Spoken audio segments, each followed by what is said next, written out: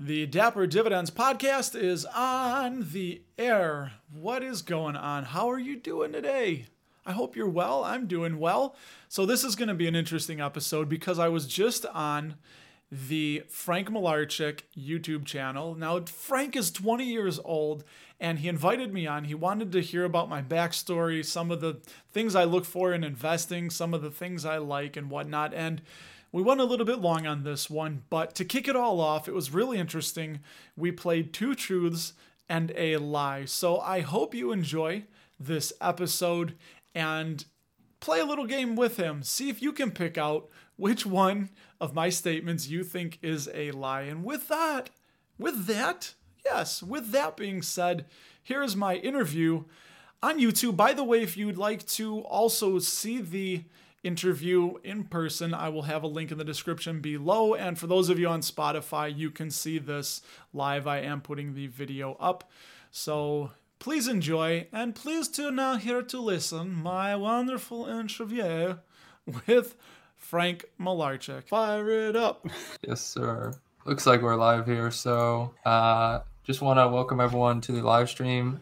Today we have on Russ from Dapper Dividends to just talk investing, and just go ahead and introduce yourself however you like. Oh, baby. And can we talk investing? I'm ready to talk and talk some more. So, I thought it'd be interesting that I don't believe, and correct me if I'm wrong, has anyone ever started off your live stream with playing a game, two truths and a lie? Yeah, so I thought it might be a little fun icebreaker. This is the first time I'm talking to Frank live, by the way. And to all of you, thanks for tuning on in.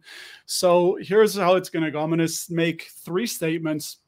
One of them is going to be a lie. Two of them are going to be true. So statement number one is that I met my wife at about 3 a.m. at a goth bar. I had no money. It was on a dance floor. I was by myself, and it was before ATMs were in bars. So I had no money, and I bought her a glass of water, which was free. That's number one. Second one is that when I got back from the Navy, I was playing guitar in a band called Don't Look Down. Had to change their name. Now they're called Much the Same. And I knew the singer from high school, but we're all Chicago kids here, and they knew the guys from Rise Against. So in the Give It All video, which was like their big hit song, they invited a bunch of us to go on the L while they played the L Train. So in the Give It All video, you can see me in that video. And the third one is that I delivered a baby completely and utterly unexpected and unprepared. So which one of those, Frank, is the lie? Well, I would say the second one, you had a lot of detail there, and there was like a lot to the story, so that one definitely seems like it probably happened. And then the first one seems plausible to me, but I'll just say I think the first one's a lie. It was the middle one. It was the one you started with. Really? Yeah, I was never in a band. Okay. To this day, I've played just with people in garages and stuff, messed around. But I was just like a lot of detail and layer to the story, I guess. That's why I thought you got it. I thought you were going to pick it out. But no, I do know all those, I did know those guys, and I wasn't in the video, unfortunately. But and then I delivered my daughter. It was completely unprepared. My second daughter, number 2.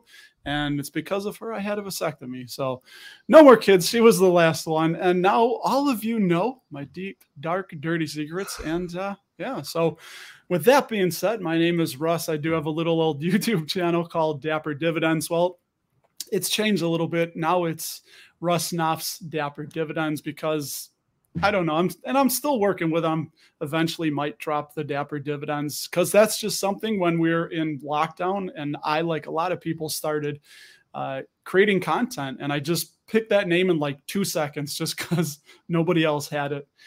So I have the YouTube channel, which we're all trying to grow and work on. I have a podcast that I also do as well. And the podcast is a little more loosey-goosey, a little bit more just me being crazy me and still trying to give some value.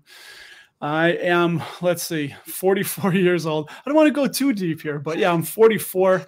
I'm not going to start. I was born on a Wednesday, April 20th, 1978. It was a cold April morning. No. So, yeah, I'm here in Chicago, born and raised, except for my time that I was in the United States Navy, and lower middle class. My father left when I was less than a year old. So basically broken home. My grandfather was into stocks and stuff, but never really like taught me anything about investing and about stocks. So that all came much later, and I wish I could go back in time, which obviously we can't, because I'd love to pick his brain on just what he looked at. He did it old school. It was before phones. You know, every morning he would look, I would watch him look at the newspaper and check what the stocks did. And then he would watch the news at night just to see if there was any big news that they would report. But it's not like today where it's just hyper to the minute, to the moment. Yeah. You know, and I think it can be worse on some people because we're seeing this stuff constantly. Like me, I'm an addict. I constantly, from pre-market till post-market, I'm constantly checking stock prices, and not because, you know, I'm trading, but I just like to know what's going on, and I like to see their movement. And it's kind of like a sport for me and a lot of us. I mean, I really enjoy it. And a little bit about me. I have my wife that I met when I was 22. I have 2 daughters that one of them's just about to start freshman year in high school, which for me is kind of crazy now that I am entering the phase of my life that I am a father of a teenager. That's in high school, mind you. So, so that's kind of the rough sketch outline of the familial life, so to speak. But as far as I don't know, would you just want to go right into investing, or hit me with some questions? What do you want to know? Yeah, I thought it was interesting what you were saying about your grandfather, like being into stocks and just like how different it was. And obviously there was like commissions and stuff like that. And I don't know, that's just like a foreign concept per se to me, you know, to have like commissions of like $5, $10, $20 on a trade or something like that, you know. And I don't know, it's just interesting how the world changes, I think. But yeah, man. So when I got back from the Navy, I got home in 99, in the fall of 1999, right before the dot-com bust. But I knew a lot of people.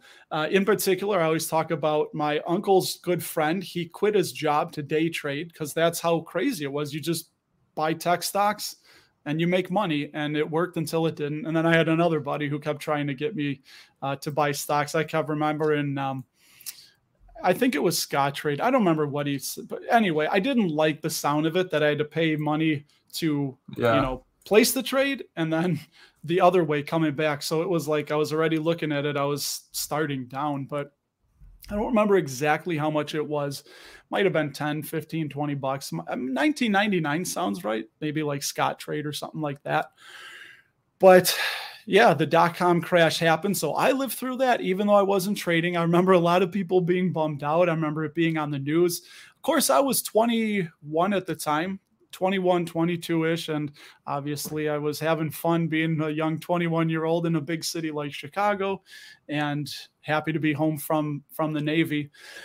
But yeah, my grandfather, he didn't really trade. He would just, I remember, save up chunks of money. Is that the way they used to do it? Because I think back in the day, you had to do it in chunks of 100.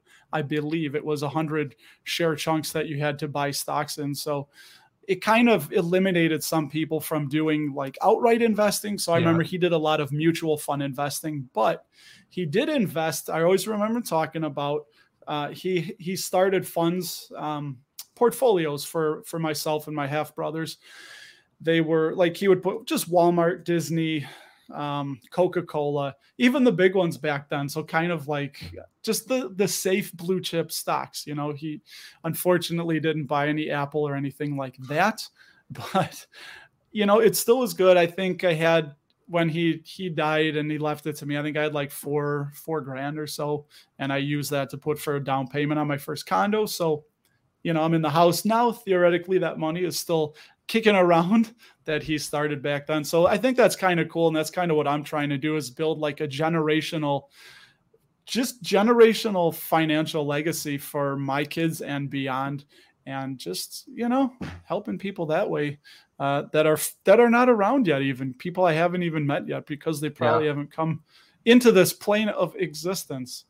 But that's a roundabout way of me just going off the rails. So bring it back home, Frank. What do you want to talk about next?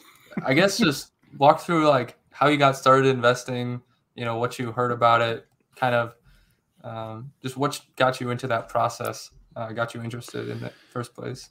Yeah, so it's an interesting story. Penny stocks, that's what started it. I had invested. That sounds familiar. I'm sure it's probably many people. That's the start. Yeah. So exactly. I had, going back to my grandfather, I remember him investing in like mutual funds. And I had been doing that through my work, through the 401k, really didn't pay that much attention. Whatever my money was going into for years, it just kept going into those things, kind of like just blind investing, I guess. And yeah, again, you always wish you could go back and do things differently. I wish I could have put more money in. I wish it could have been baller. I wish it could have been, you won't get that. I might see, I started going into the skilo. I wish it was taller. I wish it was baller. I wish I had a girl I would call her. And then my brain said, no, you got to stop it. Cause that's like MTV Raps era, like late 90s. So some of my references can be lost on people. And that's when I mess up because my brain tries to, put the clamp down on the mouth. But anyway, so shout out to Skilo if he's still around.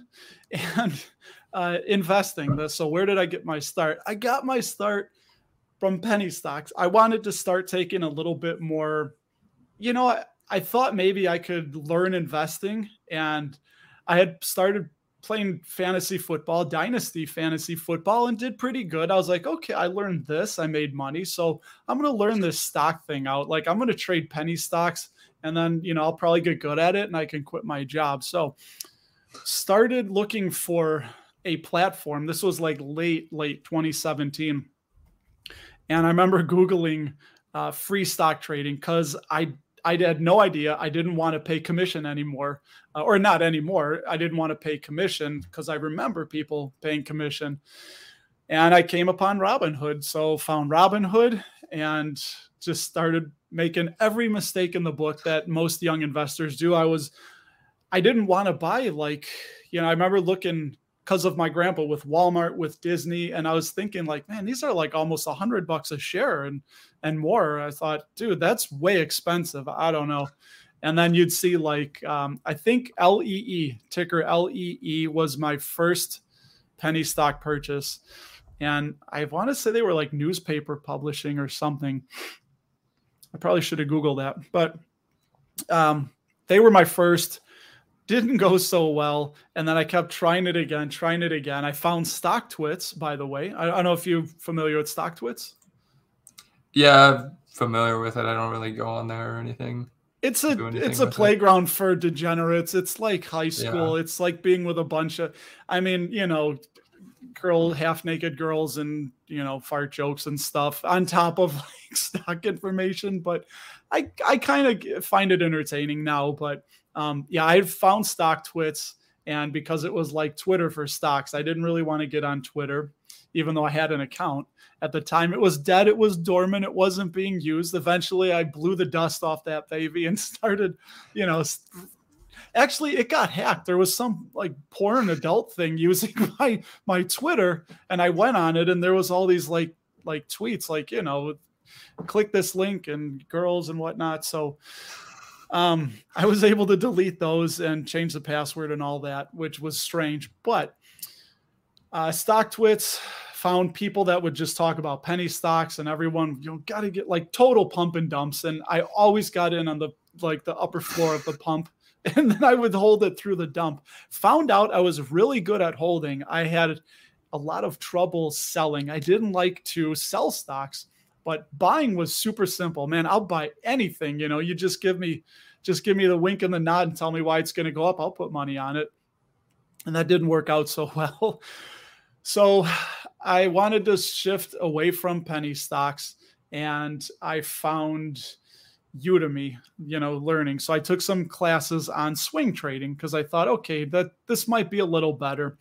And I kind of did, a little better, employing some of the rules that we learned in some of the courses I took. But No, I just would break the rules ultimately, and I would just keep holding things.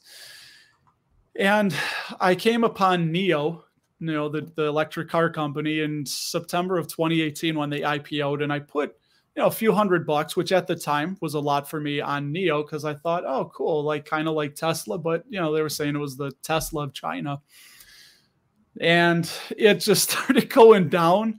I kept pumping more money into NIO. It would go down. I'd buy more, average down. And I kept saying, like, all right, so when this baby goes up, I'm going to sell and I'm going to get my money back. Well, it didn't go up, and I eventually got 100 shares of it. But I was at one point down like 94% on NIO. And it was at that point that here in the United States, for all our international viewers, the pre-market starts trading at 4:30 a.m. I believe it's 4:30. It's been a while since I looked, but I think it's 4:30 a.m., 4 or 4:30. So I would have trouble falling asleep because I was so nervous. Like I put more money in that day, and I was like, all right, tomorrow it's going to pop. I'm going to get the money back. And I would have trouble falling asleep. Bad sleep. I would wake up, start checking the phone. There I am, my wife's sleeping next to me at 4:30, 5 o'clock in the morning, just looking at pre-market, just like willing NIO to go up so I could get my money back. And it was after about 3 nights of this, and I was just really tired throughout the day and grouchy, not myself. And one of those mornings when I woke up looking at it, and I was like, this can't go on in perpetuity. Like, I cannot just keep losing sleep. I'm going to die if I either I got to quit investing or there's got to be a different way. And I remembered my grandpa. Maybe it was, divine intervention or whatnot, but I remember him talking about Walmart one time and saying Walmart is a good dividend company. So I really didn't know what dividends were. I'd heard things pay dividends, but so I Googled dividend stocks, and that just, Alice meet the rabbit hole. Down I went and just started every day. I mean, just kept growing on me. And it took a minute to click because the first dividend I bought was AT&T. And at the time, I think they were like 39 cents a share per quarter, 38, 39 cents, something like that. And I remember I bought like 5 or 6 shares, and I was like, so I got to wait 90 days to be able to get this, paltry sum of like a couple bucks. This is crazy. I was like, I could just make a swing trade and get that in like, a day or a couple hours. And I ended up selling AT&T and still tried more swing trading. But I think it was Merck. See how your brain, the details get fuzzy when you get older. But I believe it was Merck. I was in on a swing trade, and I had sold them. And I sold the position, but it was apparently after the ex-dividend date, which is the day that you have to own the stock on. You can't buy it on that day. You have to own it the day before in order to qualify for the dividend. So I knew nothing about that. And all of a sudden, I remember on Robinhood, one day it said, whatever, Merck dividend, a few bucks. And I was like, oh yeah, like the dividends, that's right. And I had sold it. So I was like, huh. So then I just started, one thing led to another, just started researching it more. And I thought, this gives me a lot less heartburn that I'm just getting paid to do nothing and hold these stocks. So I said, well, what if I just buy really good companies and I never sell them and I keep adding to them? Then I'm just going to keep getting growing streams of income. And then of course, books, podcasts, YouTube. I don't think I took a dividend course on Udemy. No, but just with all that. So that was late 2018, early 2019 that I really got into it and spent all of 2019. And then obviously up until 2020 when I was like, you know what? Oh, Ian Lopik. That's who I found. We all love Ian Lopik. Shout out to the man. I can't believe I haven't mentioned him this far, but yeah, Ian Lopik, the man, he's the one that I really, really gravitated toward when I found his channel.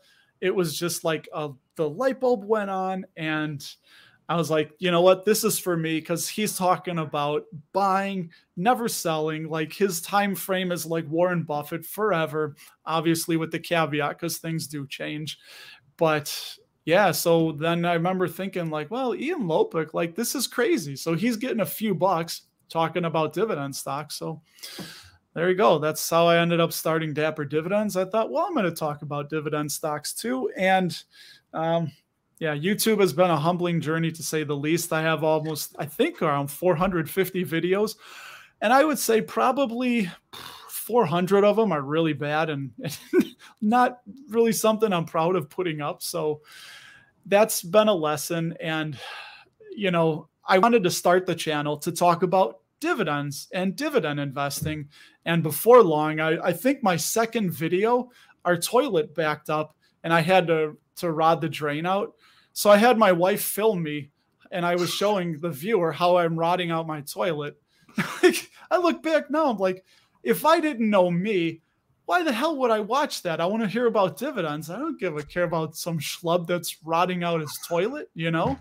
So it's funny, you look back, but in the moment I was like, oh, there's probably some people that are going to find this useful or helpful. Yeah. And that didn't work out so well. But, you know, now I've been recommitting, you know, on my banner, it says dividends, period. And of course, like 3 videos ago, I was so upset about Celsius, the crypto firm that's gone bankrupt, where I have like 75-80% of my crypto app that's probably going to be completely lost in all likelihood. And I did a video on it. And then that was kind of the one on the next podcast. I was like, you know what? I lost like 6 subscribers after I put that. And I don't blame them because, dude, it's supposed to be a dividend investing channel. And there I am again talking about crypto. So, yeah, that's kind of the point, long way, you know, to go ahead. At that point, that's kind of like, I think maybe where it makes more sense to, you know, change your channel name to just be your name, because then it's not as dividend focused, but it definitely helps to have like a really like direct focus to the channel as well. So I definitely struggle with the same thing of like just wanting to like talk about things that I think are interesting, but also have like a focus for the channel too. It's like, yeah, take it from me, man. I've found out the hard way. Believe me, 450 videos in, I've found out the hard way that you have to have that specific audience that you want to talk to. And for me, my first passion to get the whole thing kicked off was dividend investing. So that's what it is now. That's what I'm going to stick with. And every time I get that little itch, like, you know, I should talk now, unless if it's not, you know, dividends from an ETF or stocks, I'm not going to talk about it. The bubbly, man. Sorry. It's a problem drinking carbonated stuff. Set that over there for a minute. Yeah. What's up? How's it going, man? I'm rattling on here. How old are you? No, I don't even know. I'm 20. Get out of here, dude. 20? Yeah. Man, if I could go back to be 20. Yeah, when I was there you go. When I was your age, yeah, I was in the Navy. I was on board the USS John C. Stennis CVN 74, which I think I'm going to replace this guy with back here, Ben Franklin. You know, I have a problem because my camera has the autofocus. And if I move around, it'll focus on him. So half the time, there we go. Half the time I'm fighting with this guy. So I think I'm going to get rid of it. I'm going to put it in the garage or something. But dude, 20, that is outstanding. I mean, look at, you're investing. You've got a YouTube channel. And I mean, you're so far ahead of the game just talking about personal finance. Come on. Pat yourself on the back, man. It's a long game, and I guess it helps to start a little bit earlier, but a little bit. No, it helps a lot. It's a monumental helps to start earlier. I got my daughters invested. I started portfolios for them. So the stimmy checks, you know, we're getting the stimmy checks. You know, thankfully I'm at a position where we don't need that money to eat. I didn't want the money. I didn't ask for it. We did donate a portion of it to charity, but the rest of it, so all of their stimmy checks, I opened up Schwab accounts for them. And, you know, again, some protestation from them. They didn't really want, you know, they don't really get it yet. They still don't. They're teenage girls. But I wish. I told them, I'm like, dude, if you talked investing, you know, you'd probably get featured on CNBC. Like, people love feature stories about young people and young females. I'm like, they don't care. Yeah. They don't want to hear it. But I let them pick. I pre-selected like I think it was maybe like 15 dividend stocks that I was okay with, and said, okay, so you're going to pick several of these to put your money in. And, just the usual suspects, they got McDonald's, Coca-Cola, PepsiCo. My one daughter did want Tesla, so she has some Tesla, which I think that's her best performing stock, oddly enough. The one likes Dr. Pepper, so we got her Keurig Dr. Pepper. The kids love Cheez-Its. Do you eat Cheez-Its? Not really, no. Yeah, Kellogg's makes Cheez-Its. Okay, I didn't know my family is basically helping to support and sustain Kellogg and their dividend by the amount of Cheez-Its that we consume through this house. We buy them by the truckload. It's absolutely insane. But so Kellogg, so at least I told them, when we go buy Kellogg, you're getting an itty bitty teeny tiny portion of that back in the form of a dividend. So I think just the fact that they know what dividends are is going to help them in the future, because so many kids their age, especially girls, probably couldn't even begin to explain what a dividend is. So at least my girls can say, which I think one of them's walking there, and they won't. Who's over there? Oh, it's just my wife. You want to say hello? It's just my wife. I don't know if she will. Let's see. Anyway, I'm talking to Frank. We're live on the internet. The whole world's here. Here, look, this is my wife. Hey. Hello. Yeah. I would wave, but I got waters in my hands. So anyway, I thought it was one of my daughters. I was telling them the story. Yeah, so they at least know that there's companies that bring in money, and some companies return a portion of that money in the form of a dividend. I didn't even know that till I was, probably in my 30s. I mean, not like I know it or like they know it or they've had it explained to them. So, and the fact that you know it is huge, man. That compounding is massive. Yeah, I think it's definitely like, even if they don't have like a super great understanding of it, you're starting to like put those seeds in their heads, and eventually it'll probably sprout a little bit. Yeah, so my oldest one, she got a graduation card just recently, the one that's going into so my daughters are 15 months apart. The one is going into freshman year in high school, and the other one's going into 8th grade. So my daughter got $10 from a family friend, and she gave it to me, and I said, oh, good. Well, now we're going to invest this, and you can pick it. And the younger one said, she said, you messed up. She's like, you gave it to Dad. Now he's going to invest it. You just lost that money. You know what I mean? Yeah. It's like, you fool. You gave it to Dad. Now he's going to invest it for you. And I was like, yeah, guilty. I'm going to turn that $10 into like $100 in 15 years for you. I'm sorry, So. Yeah. But yeah, so yeah. I'm hoping it clicks one day. I'm hoping they understand it. And even if they don't, we're still going to have these accounts for them that are, not much. They're bringing in like $15 a year in Paddy and provide in projected annual dividend income. So it's good. You got to teach the younger kids. And I wish I would have done it sooner. I invested in a 529 for them. I started that when I found out we were pregnant with my first daughter. I just started saving like $50 a week or a month. I don't remember what it was, but it's grown pretty sizable, and I've done that for the both of them. So, yeah, man, the kids. Yeah, I think one thing we haven't really talked about, I guess, is your like goals. So, what was when you first started investing? Did you have really any goals, or were you just trying to like make some money? And yeah, so what were your thoughts there? I probably should have mentioned my favorite quote that I have hanging up, and I look at it every morning and every night, every time I come in and out of the house. And it's, Big Warren B, the Oracle, is that if you don't find a way to make money while you sleep, you will work until you die. And that was probably the most important quote. I'm not at the point where I'm going to get it tattooed like on my chest yet or something like that. Maybe someday. But so that was like the main goal. Like that just really turned the light on, is that, yeah, if you don't save and invest, if you don't put some money away, you're literally going to work until you die. You will have no choice. So when I initially started, I had the lofty goal of passive income covering all of my expenses by my 50th birthday.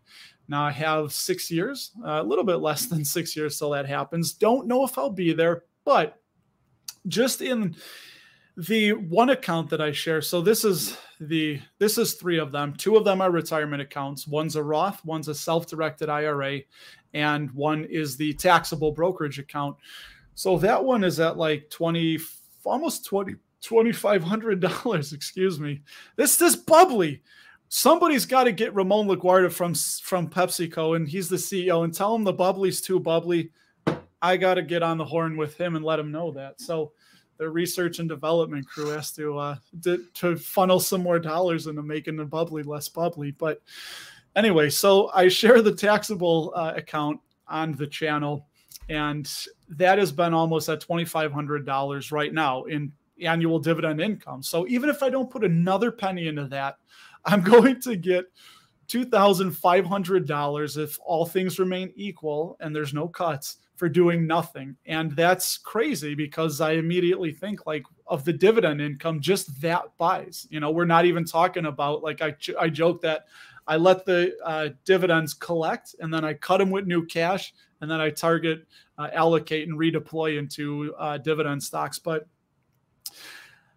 just by itself, $2,500-ish, like that's huge. That's huge. And even if I were to take that, that's bills, man. That's a mortgage payment and then some grocery bills if I wanted to just save the money, and not reinvest it. So the goals are to have as much passive income coming in, because when we have more money, like money's not going to make us happy, but what money is going to do is give us options. So I don't want to have money just for the sake of having money. I want to have money because I want to have options.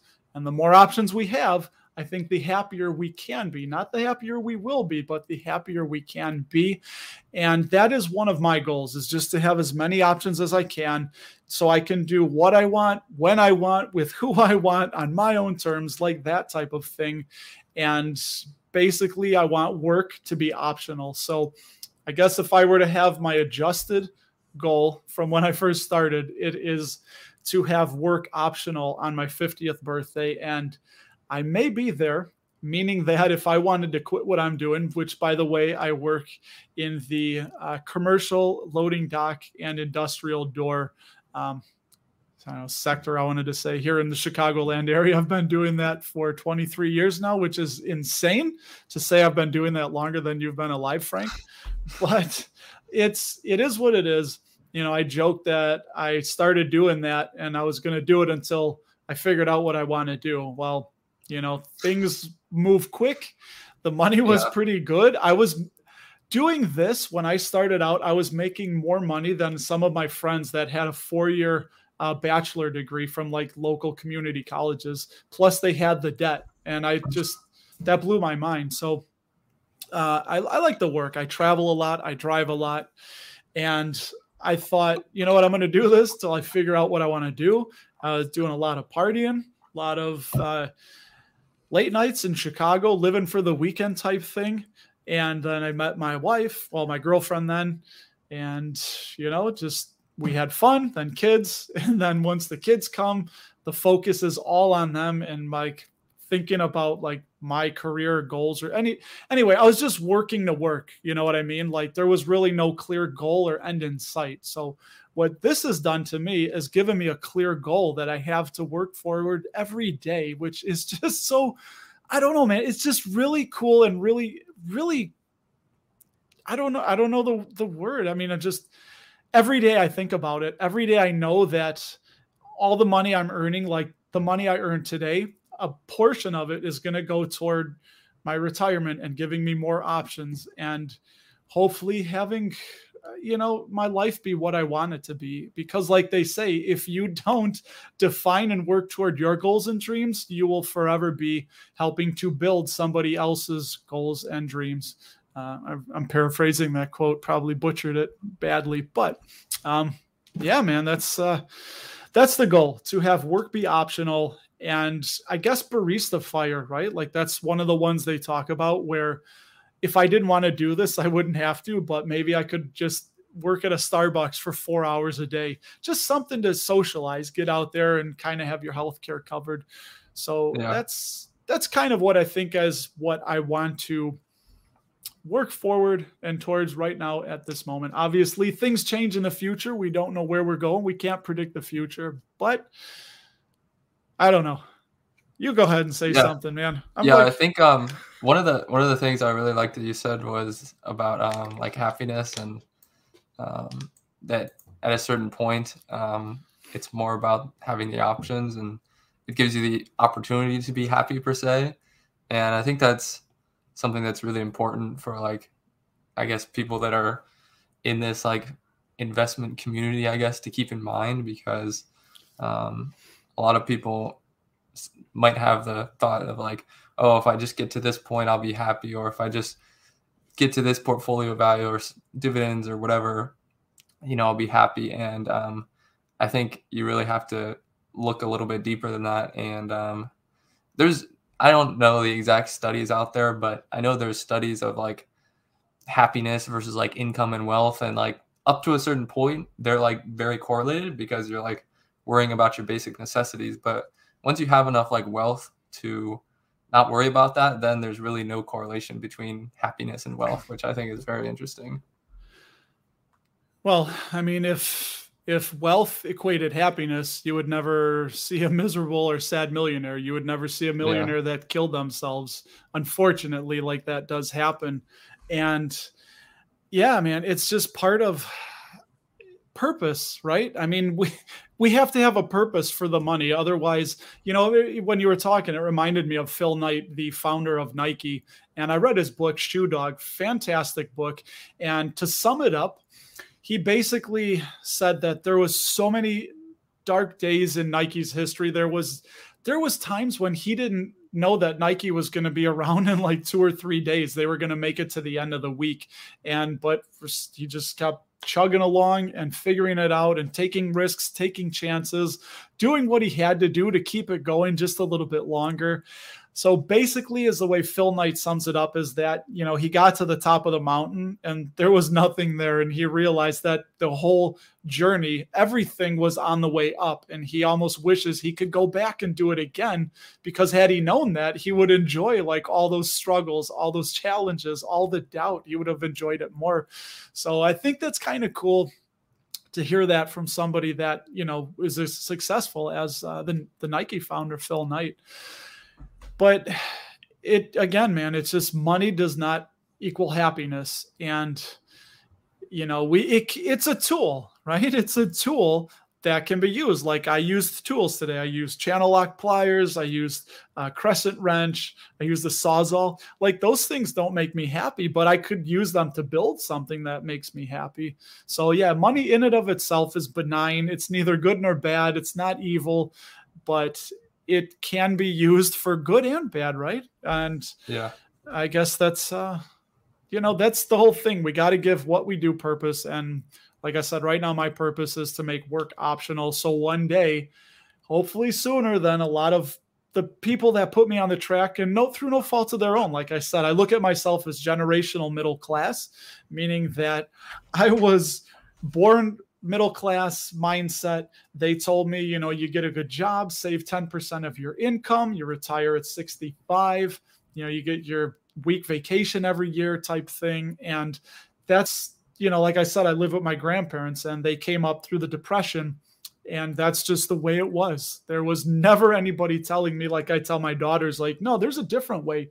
You can be your own boss. You don't have to work for somebody if you don't want to.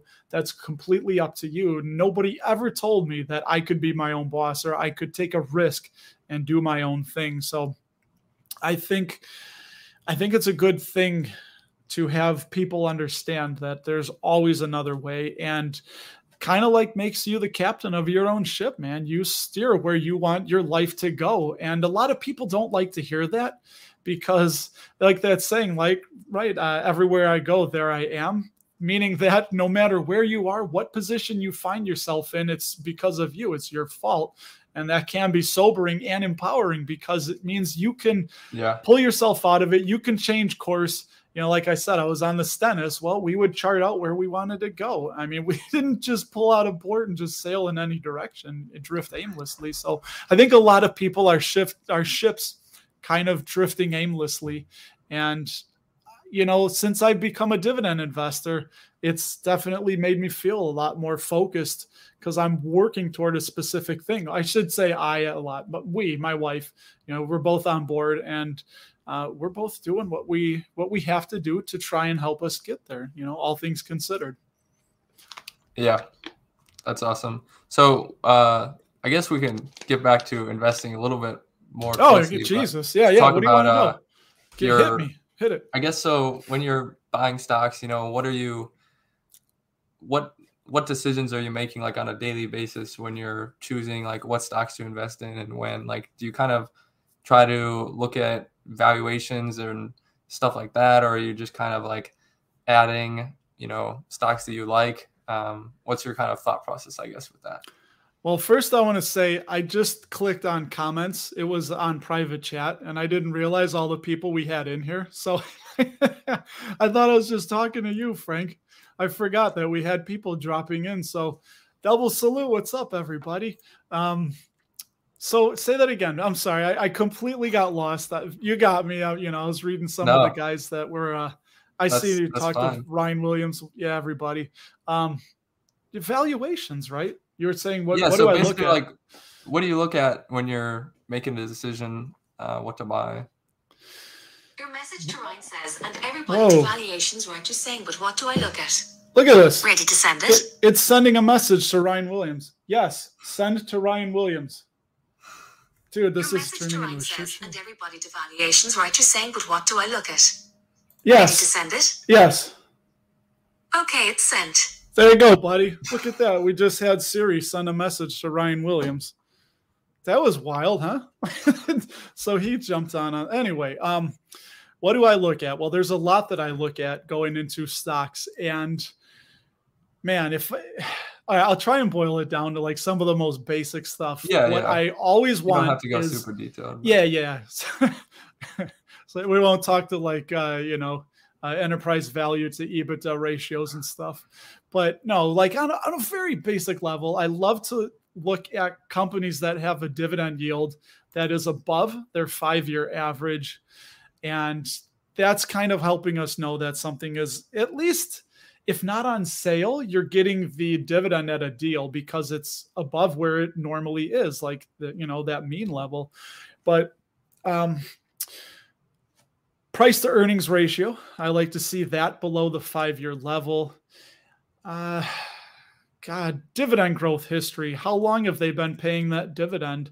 What is the safety of it? So free cash flow payout ratio. I love free cash flow payout ratio over the earnings per share payout ratio, because earnings per share can be a really financially engineered and manipulated number. Just one simple fact. We all love to see share buybacks, right? We love companies that are buying back shares, but because now there's less shares to spread the earnings over, that means you could actually have stagnant or slightly decline. I sound like a snake there.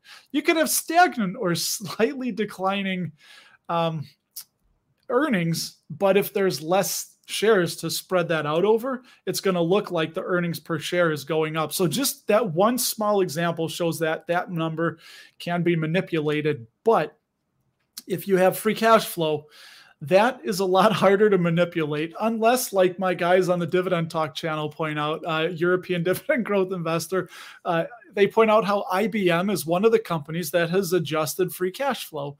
I don't know how they get away with that, but most companies don't have that. And from what I understand is the free cash flow number is the hard, just money that's left over. And they can't manipulate that, because if they do, people are likely going to fall under the ever-present watchful eye of Sauron, aka the SEC, and people will go to jail and be punished. So I love looking at free cash flow ratio whenever possible, and just again I like to compare stocks to themselves and to other stocks in the sector that are similar. We're not going to compare Tesla and Apple, even though Apple wants to get into cars, which I think would be freaking cool. but also dividend yield when I'm buying for yield. I've actually, again, shout out to Ryan Williams, got me turned on to Lowe's. So I kind of turn a blind eye if anything was under like 2% on the very low end. But what we really should look at is just companies that have really quick dividend growth. So I've really started to look more at like Lowe's. They have a really high dividend growth rate really quick. So your money is going to grow much faster, or the dividends coming in, right? When you buy that share at that yield, you're locking in that as your yield on cost. So when they start increasing it and giving those nice raises like companies tend to do, which by the way, Ford, I saw increase their dividend 50% today, bringing it back up to pre-pandemic levels. But Charles Schwab had really good earnings. Yeah. They're coming for Tesla, man. Tesla's got competition coming. Yeah. But so I lost my train of thought. I just started thinking of dividend hikes like Charles Schwab popped in my mind. I think 10% raise from Charles Schwab, which they're making money off me from my options trades. Every time I sell an options contract, it costs 65 cents, which is really nothing when, you're doing $100 contract. 65 cents is, and they have a great platform. What is your favorite platform to use? What do you use to invest in? If I would say probably Fidelity is my favorite at this point. I guess it's probably not the largest, the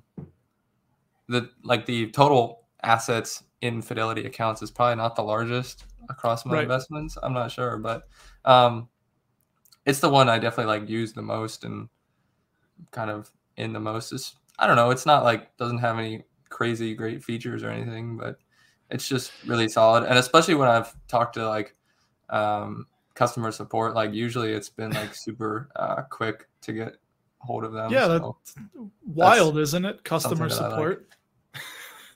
Yeah, when I switched to Schwab, man, I love that just that awesome. You can call the number and you're talking to a live human being within a few minutes, and they're knowledgeable. They take care of stuff. But dude, when I was on Robinhood, it's really slick and sleek, and they really preyed on that psychological aspect when you see the confetti and you just see things moving. They gamified.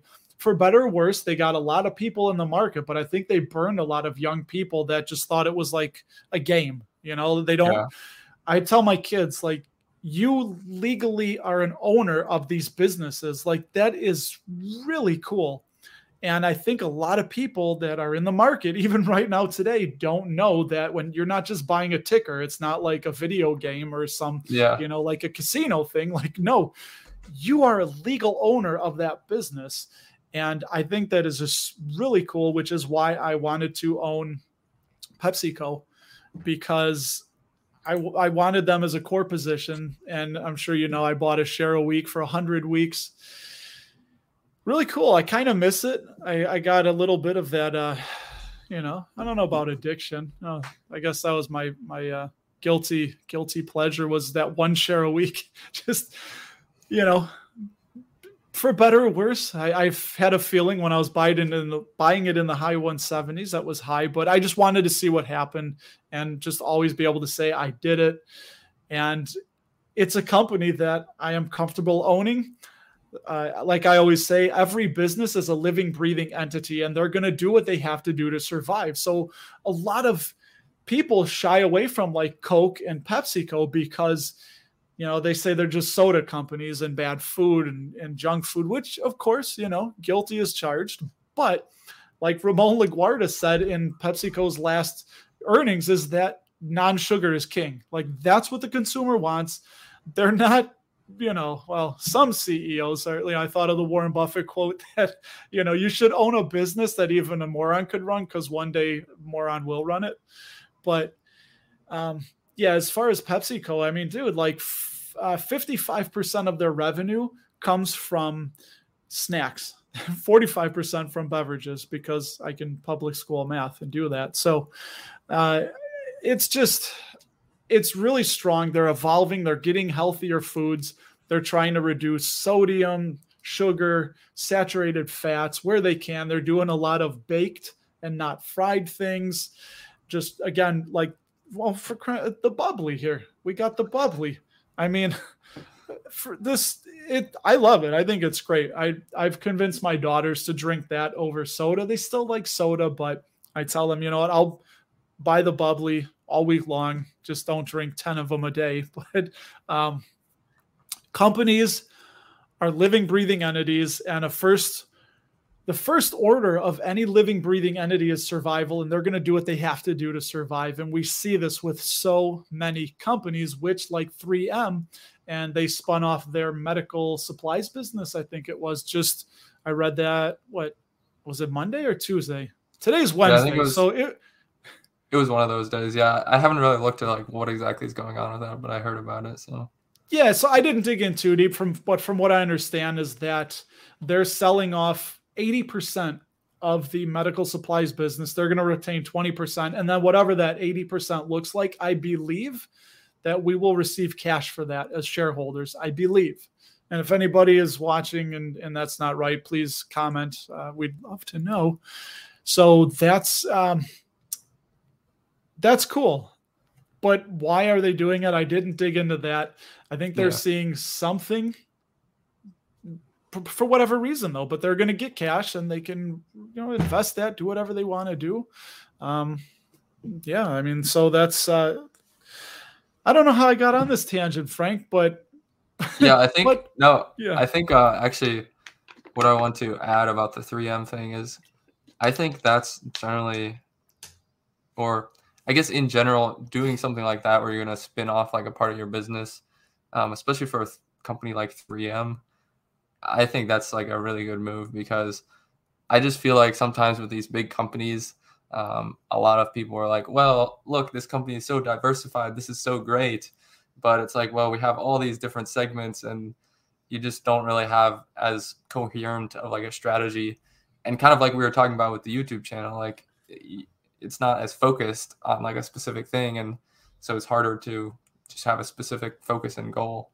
And so, yeah, I kind of like the spin-off idea most likely. You don't have to beat around the bush. You can say AT&T. I mean, yeah. I don't know. That was bad. Like, but I think a lot of these businesses were still kind of, huffing the fumes of the Jack Welch GE, just buying everything. Like, hey, what's that over there? Buy it. We, medical, buy it. Was aviation, buy it. Whatever it is, like, bring it under the GE name. But it doesn't work. There has to be synergy. And we've seen this, right? I've lost track of how many spinoffs we've seen, like from Johnson & Johnson spinning off the consumer health, which is going to be at the end of 2023. There was, God, who else? Help me out. There was Realty Income had like the offices. With ONL, IBM had a spinoff of Kyndryl. There's another one I was thinking. GlaxoSmithKline spinning off their consumer health. And dude, I bet if it's in vogue, man. It's just what everybody's doing now, baby. You got to spin off. Everybody who's somebody in the stock market is spinning off. If you're not spinning off, you're behind the times. So get with it, PepsiCo. What are they spinning off next? Oh, fun fact with PepsiCo, and speaking of spinoffs, if I could interject real quick, if I could crowbar into my own conversation, is that PepsiCo used to have, they used to own Taco Bell, Pizza Hut, and Kentucky Fried Chicken. It better be. Yeah. So they own those three. I know those three go together. Yeah, under the Tricon. They spun them off into a company called Tricon in the mid 90s. I want to say 95 or 6 or 7, somewhere in the mid 90s. That's mid. And they spun it off because, again, like PepsiCo owning restaurant businesses, fast food. What is, they sell to it, which is cool because that selling part is what they baked in. So per the contract of them spinning it off, or the terms of the agreement is that for all time that Pizza Hut, KFC, and Taco Bell can only sell PepsiCo products, which is why everybody, like with PepsiCo or Taco Bell, you see the Baja Blast, Mountain Dew, the Mitten Dew, as all the kids are calling it now. You see that in there. So that's contractual. So as long as those companies and those restaurants are around, PepsiCo is going to have a place, an outlet for a lot of their products, which is interesting. But yeah, so spinoffs, 3M spinning off. And anyway, I was going to say something else, but I don't remember. Yeah, Ryan actually asked a little bit ago what your favorite dividend growth stock is. So yeah, well, we just for favorite, if I had to pick one, it's PepsiCo. You know, okay, I wish they were. Yeah. So it was Johnson & Johnson. It was a close tie, but man, that they spinning off the consumer health. They're a pharmaceutical company pretty much right now, and that patent cliff is hitting. I know that like Stelara and a lot of their drugs are going to be losing competition to the biosimilars, and you know, I mean, still a phenomenal company, but from what I've heard, rumblings around the community is that Johnson & Johnson's pipeline isn't looking so hot as it once did. Now, maybe they'll make some acquisitions, but even if they do, now they're going to have to spend money to get those companies under their belt and go a little bit more into debt. But Johnson & Johnson is a close second, but I think there's a little bit more murkiness. And again, PepsiCo, just an easy business, so easy to understand, and they are everywhere. If competition pops up, they buy it, and they have their tentacles into like just everywhere. I see PepsiCo everywhere. So I'm going to say PepsiCo, and they just hit Dividend King status too this past year, which 50 years of consecutive dividend increases for Pep. Good old Pep. Yeah, I think I definitely see that as well with Pepsi, like just a lot of room for growth. And I think there's a lot of sort of changing trends in kind of like the food industry, you know, and I think they're kind of taking advantage of that, I would say, and you know, are on the forefront to a certain degree and of that kind of shift. So. Yeah, I mean, that's what's fun to watch though, right? Is we don't know what's going to happen. Nobody knows the future, not even the only Warren Buffett. Nobody knows the future. So it's really cool. And that's kind of like why it's almost like entertainment for me, like why we watch sports, because we don't know what's going to happen. We think we have an idea. Sometimes that happens, but a lot of times it doesn't. And I just love to see the shift in consumer demand, the shift in the market, and to see how these companies can respond and to navigate just not, like I said, not only changing consumer demand, but also just rising interest rates and going into inflationary or recessionary environments that we haven't seen in many, many years. And so far, PepsiCo's passing with flying colors. They're shrinkflation, right? They're raising prices. They're putting like 2 or 3 more less chips per bag.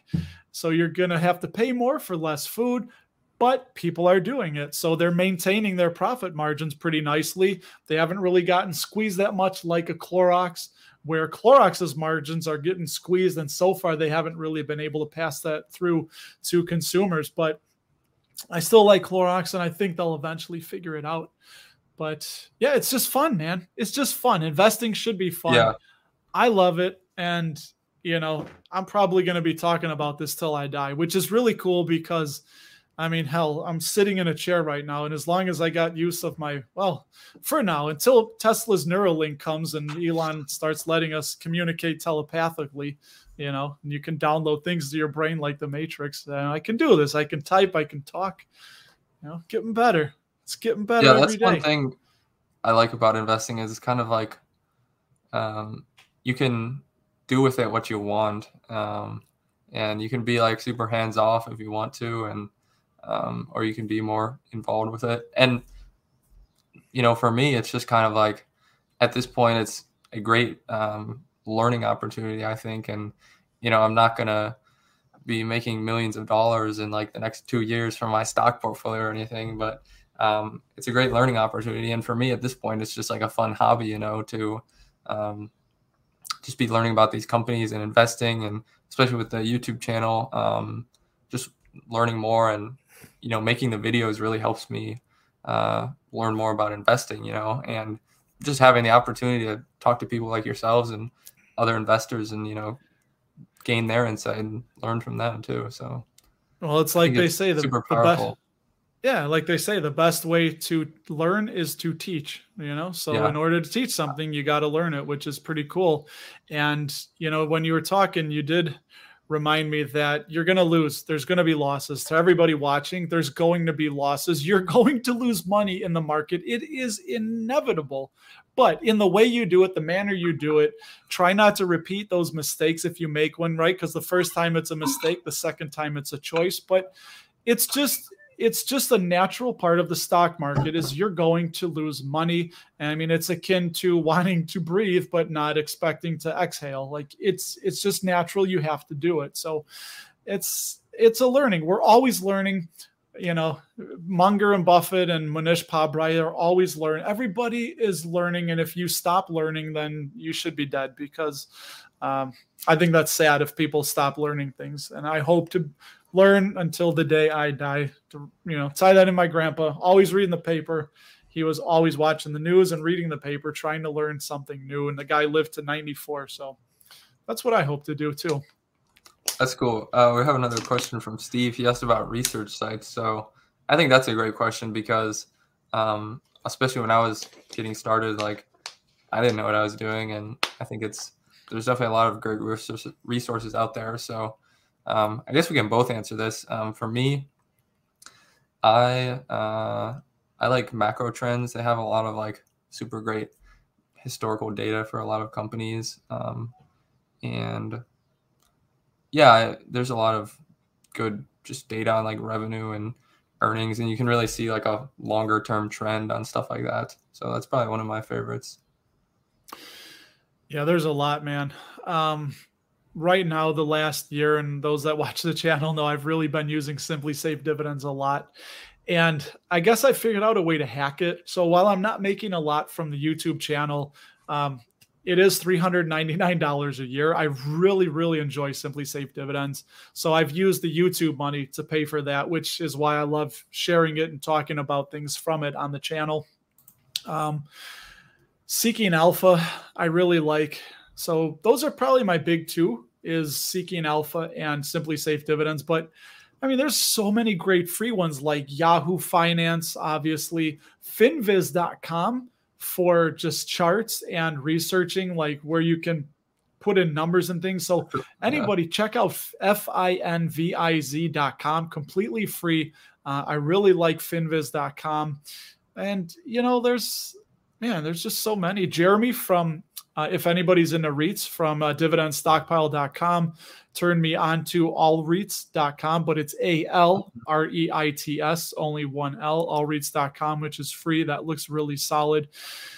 But, Seeking Alpha they offer a lot of interesting stuff for free. They $150 a year, I think, by the way, is what they are. But yeah, if anyone hasn't checked out Finviz, check that out. And then, Yahoo Finance. I don't know, man. There's a ton. There's a ton of different places to go. I think Seeking Alpha has a lot of great info as well. But yeah. MarketBeat.com. Oh yeah, they have some good information. I look at that. I actually have some kind of like scripts that do some stuff in my spreadsheets, and that's MarketBeat is like one of the only websites that I can take their data sort of and scrape it off. So that's like super nice. You're gonna scrape it now. See, that's too advanced for me. Do I use my floppy disk for that? Do you know what floppy disks are? You know what a floppy disk is, right? I think I've seen one, yeah. God, don't say I think. You said enough. Why do I do this to myself? I must be masochistic. I could not really describe to you how you like use it, or like, I don't know. Yeah, it's basically like kind of where the information was stored. So I played Oregon Trail in fourth grade. In fourth grade, I played Oregon Trail. This was 1987. I played the Oregon Trail on an Apple IIe computer, and it was just everybody Google floppy disk when you're done with this. But it was like plastic, and it was floppy, man. You could flop it around, and you put it in the computer, and that's where all the data came from. And yeah, and pagers. So floppy disks and pagers were some things that I had from the back in the day. But how much data do you get on a floppy disk? Like 8 megabytes or something? Oh God, I have no idea. Probably less than that, because I remember there would be like 3 or 4 of them, and you'd get to a point in the game and it would stop, and you'd have to take that one out and put the next one in. So it probably wasn't a lot. I'm not a big technical guy. I never have been. I just liked playing like Sega Genesis, and I never had Nintendo. I had Sega Master System. This is really dating myself now. I mean, I don't know how many people here are going back to 1985, but yeah. Anyway, so floppy disks, man, that's where it's at. That's not where it's at. Oh, I saw one dude, Brad, man. Thanks for serving our country. You're welcome. And part of me feels like I don't know. I don't want to. I always feel like combat veterans, there's a tier. Like I always feel like I'm at the bottom tier because I went in at 18 and just did my time. And I was never, I don't know, I want to say in any real danger. I was in the Persian Gulf for 6 months in 97. And probably the most danger I was in was when I was on a snorkeling excursion in the Gulf of Oman, and I smashed my ankle on a rock, and the British guy that was running the like resort thing, I mean, it was just like, nobody's eating. It was a really bad hole in my ankle that shouldn't be there. So he took me to this little village, and I remember him saying like, this was back before, that was the first time I ever heard Al Qaeda. He said, yeah, there's these groups like Al Qaeda, and they control this village. So don't say anything about being in the military. It could be bad. So like, great. Oh, geez.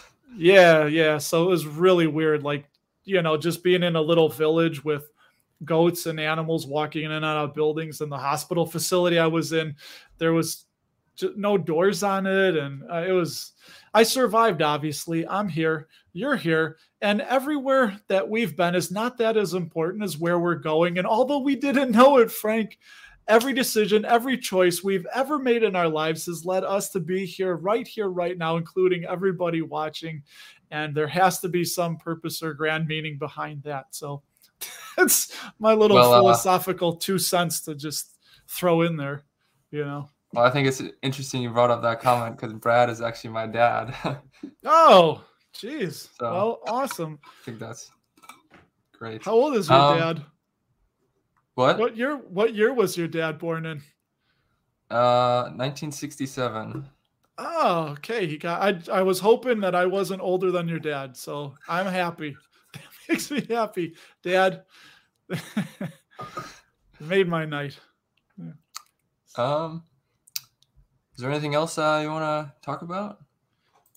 Are you kidding me? Questions you have for me? Yeah. Where are you from? And can you disclose that? Are you from parts unknown, or is there any like? No, I'm originally from near Akron, Ohio. Right now I'm in Cincinnati. I'm going to school there. So. Oh, Cincy. Yeah, we want to go to Cincy. We're planning on it. They have an Oktoberfest over there that we want to check out. Okay. And the Reds. Yeah, how long have you been investing? When did you start dividend investing? Or not just, I mean, I know you talk dividends, but investing in general. Yeah, I mean, I guess technically speaking, I don't know, a while, because my parents had like I forget what it's called. I think it's a UTMA. It's like a custodial account, Yep. Which I didn't manage any of it, but I would like contribute some money there, and my mom would like put it in just a basic mutual fund. So I was like putting some money in there, and it was mostly just like my mom saying, "Hey, you have some money, let's put some in there," or whatever. And I was like, "All right." I didn't really know what was going on too much. But then basically when I turned 18, I just wanted to, like, that's when you can, open an account for yourself. So that's when I got started. And I don't know, I obviously didn't know what I was doing at the beginning. just buying What he random does, stuff yeah. and figuring it out. And then that was like in December of 2019. So that was like right before 2020. And probably like, I think right around when the stock market was crashing was just kind of when I was like discovering dividend stocks, I guess you could say. Yep. And so I wish I discovered it like maybe 6 months earlier, so I had like a better understanding and could take better advantage of that. But there would be more opportunities. I'm hoping for another crash. Yeah, and so yeah, I just continued learning from there. And like you said, one of the things you talked about earlier was dividend growth, and that's definitely one of the most important things for me at this point in my portfolio. Just dividend growth and making sure that growth is sustainable for companies, because I have a super long-term focus, or just a long time for my portfolio to grow. So Yeah, no, that's really interesting. And I would also say, though, don't turn a blind eye to non-dividend stocks that can have a lot of growth. Yeah. With your age. I mean, God, you have tons of time. That's awesome. And yeah, I just did a video on AT&T and Verizon, and they they're not, I don't really think they're kind of like bond proxies that have a coupon that grows, but they're a little bit riskier than bonds. But I don't really see why somebody like you should own an AT&T or Verizon. I mean, if you do, that's cool. But I just think, man, there's so many other companies out there that have so much more growth potential ahead of them, where that's for old fuddy-duddies, I think, is AT&T and Verizon. Like, there's really not going to be much growth there. They just pay that dividend. They have a lot of cash coming in, and kind of like a bond proxy. So what is your favorite non-dividend stock? Do you have one? I would probably just say, I guess, Google. But so most of my, the majority of my investments are just in like broad market index funds, but I don't really talk about that because, one, it's boring, and two, it's just like there's not much going on there. Like, you just kind of buy it and then you're kind of done with it.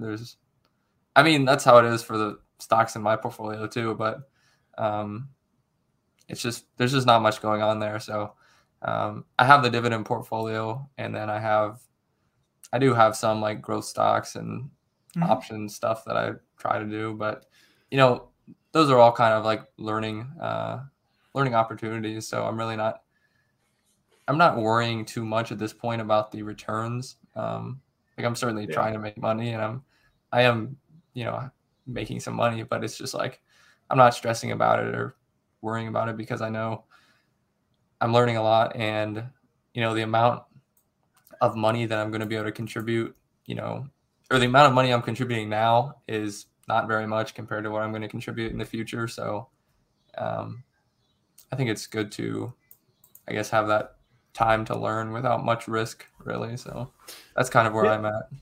Have you read the book 100 Baggers? Oh, I don't remember who it's by, but that was a really cool book on showing like some of the traits on how to find like a monster beverage, companies that have really good growth potential that are still not quite discovered yet, I guess.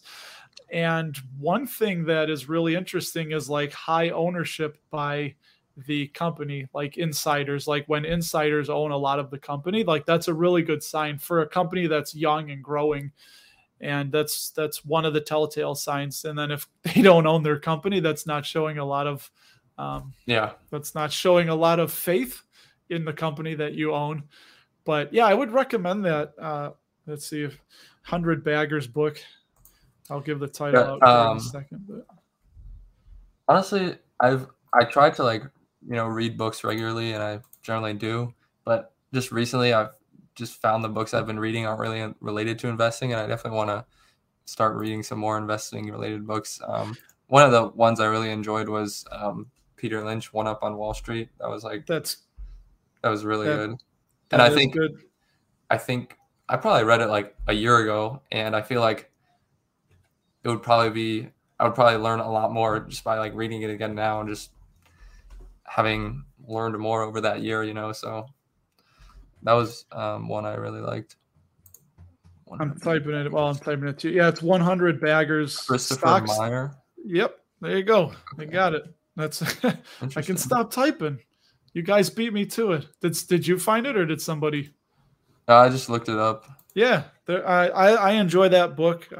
I bought the hard copy so I could underline things, and like I said, even though it's not about dividends, they do talk a little bit about them in there, and so companies that are established are the companies that pay dividends. Fantastic professor Aswath Damodaran. I always get his last name wrong. He had a chart that showed when companies start paying a dividend, when they initiate a dividend, they're basically admitting that they're done growing, and their earnings over the next 4 years drop by almost half, just because they don't have that earnings trajectory where they're just earning crazy money. So investors will start piling out, and income investors come in, but people that want that big growth start to file out and look for something else. So yeah, that's Richest Man in Babylon from Jake. Dude, that was a book I read early on, really solid. And yeah, that is the I don't think I've read that, but I definitely heard of it. Oh, you haven't read Richest Man in Babylon? I don't think so. I think it might be on my list. Man. It's an easy read. It's a really easy read. I believe people have it on YouTube for free even. And it is definitely one of the books I love.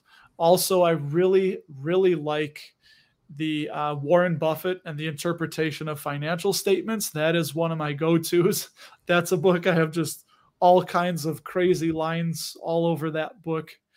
And yeah, there's a ton of books. There's a bunch of dividend investing books that, you could you could go to Google or Amazon and sort by ratings and whatnot. But yeah, those ones I would read definitely, Jake. I'm glad you're stoked to read that one. It's a fantastic book. Gets into a lot of the Charles. I forgot who wrote it. Not Clayton. It'll hit me at 3:00 in the morning. I'll wake up, startle my wife. But yeah, there's lots of books. So that's interesting, man. Google. I gotta say, I didn't know you were 20. I thought you were maybe like upper 20s. So that's just, I don't know. That might be a bad thing to say, but I don't know. That's not a bad thing to say. No. Right? I don't think so. Well, you got a lot to learn. You mentioned when something's boring and people don't want to hear about it. If you're investing and it's boring, that means you're probably doing it right.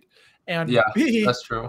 In the wide, wonderful world of YouTube, and this is the tough nut I'm trying to figure out how to crack. If something's boring, I'm trying to pull the information from it that's useful and helpful and make that not boring, which that's a challenge in and of itself to make the boring not boring. But people do it. And yeah, man, just don't quit at it. Keep going, Just like Jake, be pumped about it. Pumped to talk to people. I'm always happy to talk to everybody here. Would you believe I'm an introvert? You'd probably never guess it. Yeah, I think my girlfriend tried to tell me I'm an introvert too. I don't know, but that's what she said. I know. Yeah, I clam up when I'm around people I don't know. It's hard for me to break the ice and speak to them unless somebody wants to talk to me about dividend investing. So, funny thing, maybe this is the subconscious coming out. I had my my sister-in-law. She makes shirts. She does a lot of this stuff. So she didn't make this shirt, which, by the way, I don't know where I'm going. Spatula City, open till midnight. They sell spatulas. That's all. Do you have any idea what Spatula City's from? You probably don't. Do you know who Weird Al Yankovic is? I mean, I've heard of that person. I don't really know. No. You're killing me, man. It was a comedy movie from the 80s, a bunch of stupid spoofs, and I saw it when I was a kid, and I love it. They have it's a store that all they do is sell spatulas, and they're open till midnight. You buy 10 spatulas, get the 11th for a penny, because anyway, damn it, I'm being stupid, silly. I forgot what I was going to say. What was I saying? I had some great point to make. I don't know either. It's gone into the ether. It's away. Yeah. And it's going to come back and hit me in the middle of the night. That's the problem.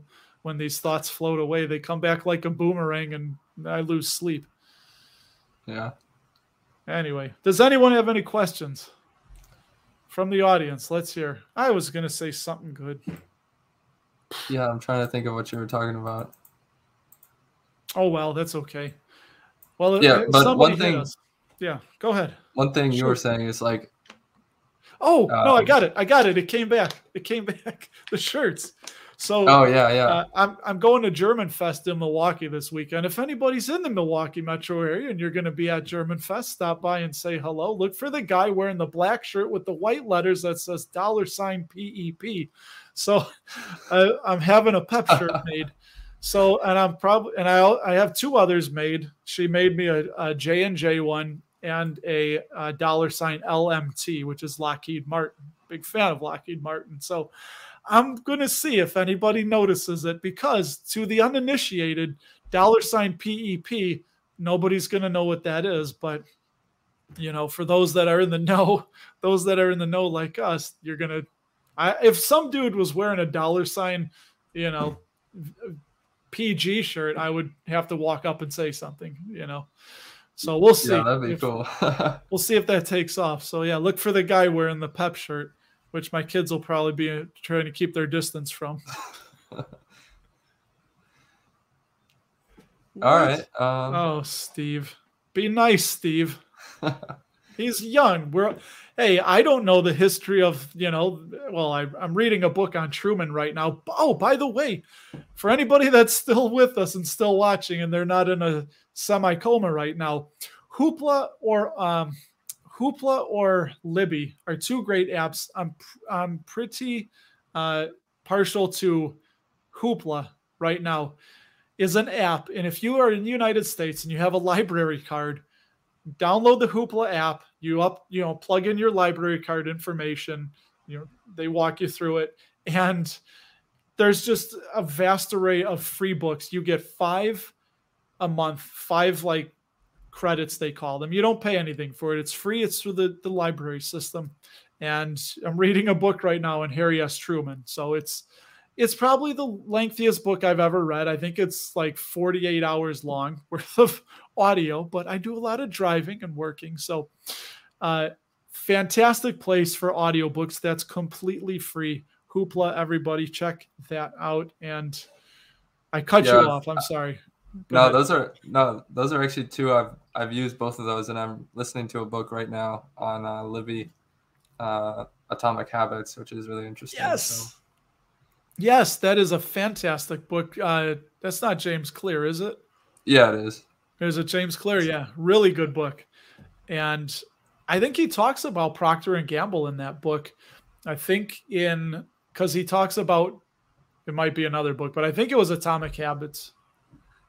I think I'm probably confusing a book. Anyway, Procter & Gamble, they knew people had the habit of associating smells with cleanliness, so they spent a lot of money. They just talked about that. Yeah, I thought that was really cool that Procter & Gamble was like tapping into people's habits. They went to Pakistan, and like people didn't have a lot of access to like soap and water for washing hands, so they like basically gave them this like soap that smelled good and got them washing hands. And then they went back, they did this study for like a certain amount of time, and then they went back like 5 years later, and they had stopped giving them the soap, but they had gotten into this habit, and it was something they enjoyed, and it had like benefits, so they just kept getting soap, and the like hygiene was like way better in these communities because of that. No, it wasn't Lifebuoy soap. I think Unilever owns Lifebuoy. But yeah, I don't remember that story. It's kind of coming to me now. It's a little fuzzy. But like I said, I read probably, upwards of 80 books a year, I would say. I mean, I'm always. I wish I could get to that point. Well, dude, this is, I guess, one of the things about the work I do. I leave the house at about 6:45, 7 o'clock in the morning. And some nights I don't get home until 6:30. And so I'm in a work truck. I have a work truck that I drive from job to job. And some jobs, like some days like today, I believe I spent close to 3.5 hours of drive time today, just driving. So I get a lot of time to listen to things. So that's why Libby and Hoopla have just been awesome, because I'm kind of cheap cool. and I don't like Audible. I don't like that I get stuck with a book at the end of the month and I necessarily might not read it ever again. So yeah. What did he say, Jake? Jake Tapper. He says Canopy is a movie and TV documentary. Canopy Links Library. Really? I did not know about it. Dude, this is why I love this community. Yeah, exactly. That's cool. I'll have to look at that one too. Canopy. All right, I'm Googling it so I can remember. Well, I'd like a question. Ask Frank or I a question, or I'll start asking him about his personal life if you guys don't. So, K-A. All right, Canopy. All right, there it is. We're all set. We're plugged in with the Canopy. We'll play around with that later. Great. Yeah, I'll look at that too for sure. How long have you been with your girlfriend for? We want to know too. Frank, inquiring minds want to know. We need to know this stuff. What salacious things? How long have you been? About like a year and 2 months, I think. You're already in trouble. She knows the exact day you met. You're already like a year and 2 months. That's okay. I forget my. It's actually a year and 3 months. Sorry. Hey, nice, man. And I have one more question. How did you meet her? Just like on campus, just around. I guess. You didn't meet on an app or on like Tinder or no. All those things? Yeah, I feel like I'm a dying breed because, like I said, tie it back in. I met my wife on a dance floor at 3:00 in the morning. People say that nothing good happens after midnight. Well, I guess I proved that wrong. And most people I know, even a lot of people my age, they meet on just these dating apps. And I've never had the pleasure of using that. I don't ever plan on doing that. And yeah, that's kind of cool to hear, man. That's pretty cool to hear. Yeah. If you look right there, this painting, she painted that, which is awesome. Really nice. Like that painting. It's like an old 70s, like a Challenger, yeah. Yeah, Challenger. I was gonna say Charger, but well, you're wearing a Challenger shirt, man. I guess I am.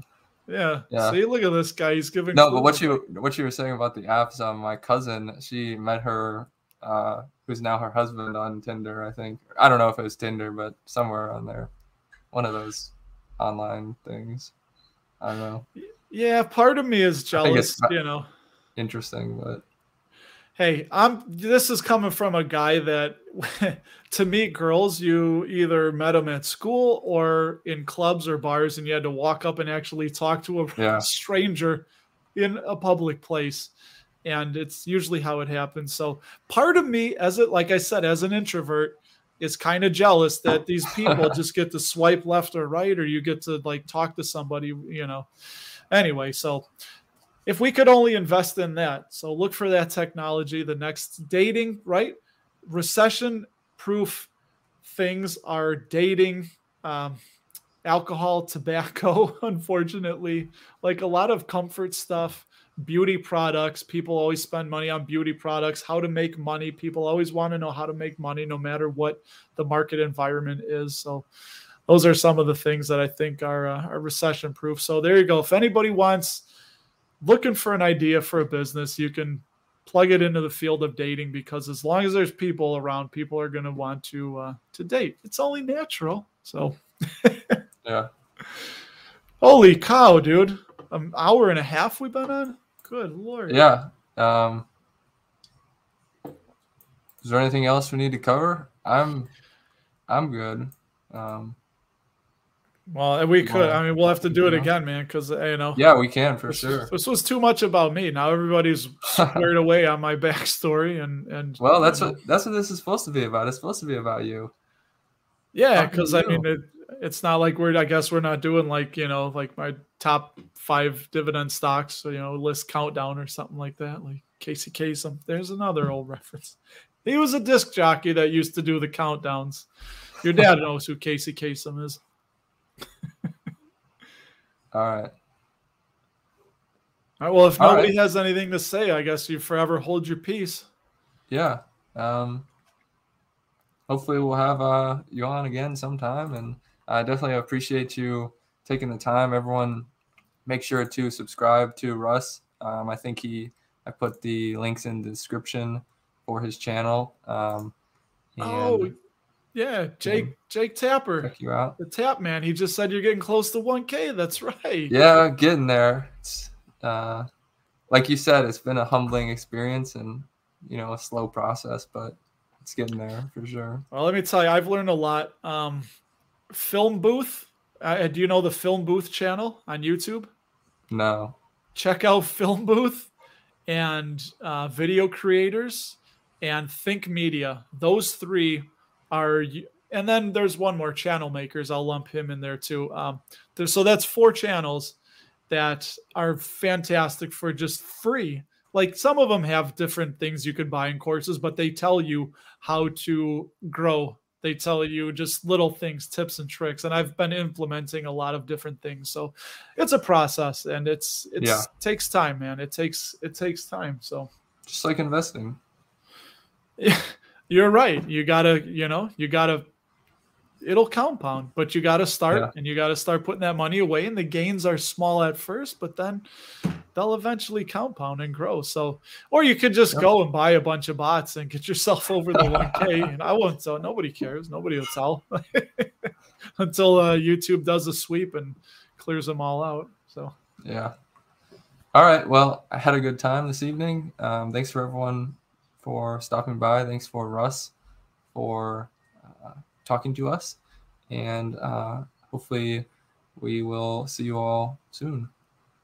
Yeah, absolutely, man. Absolutely. Hey, thank you. Thank you, everybody.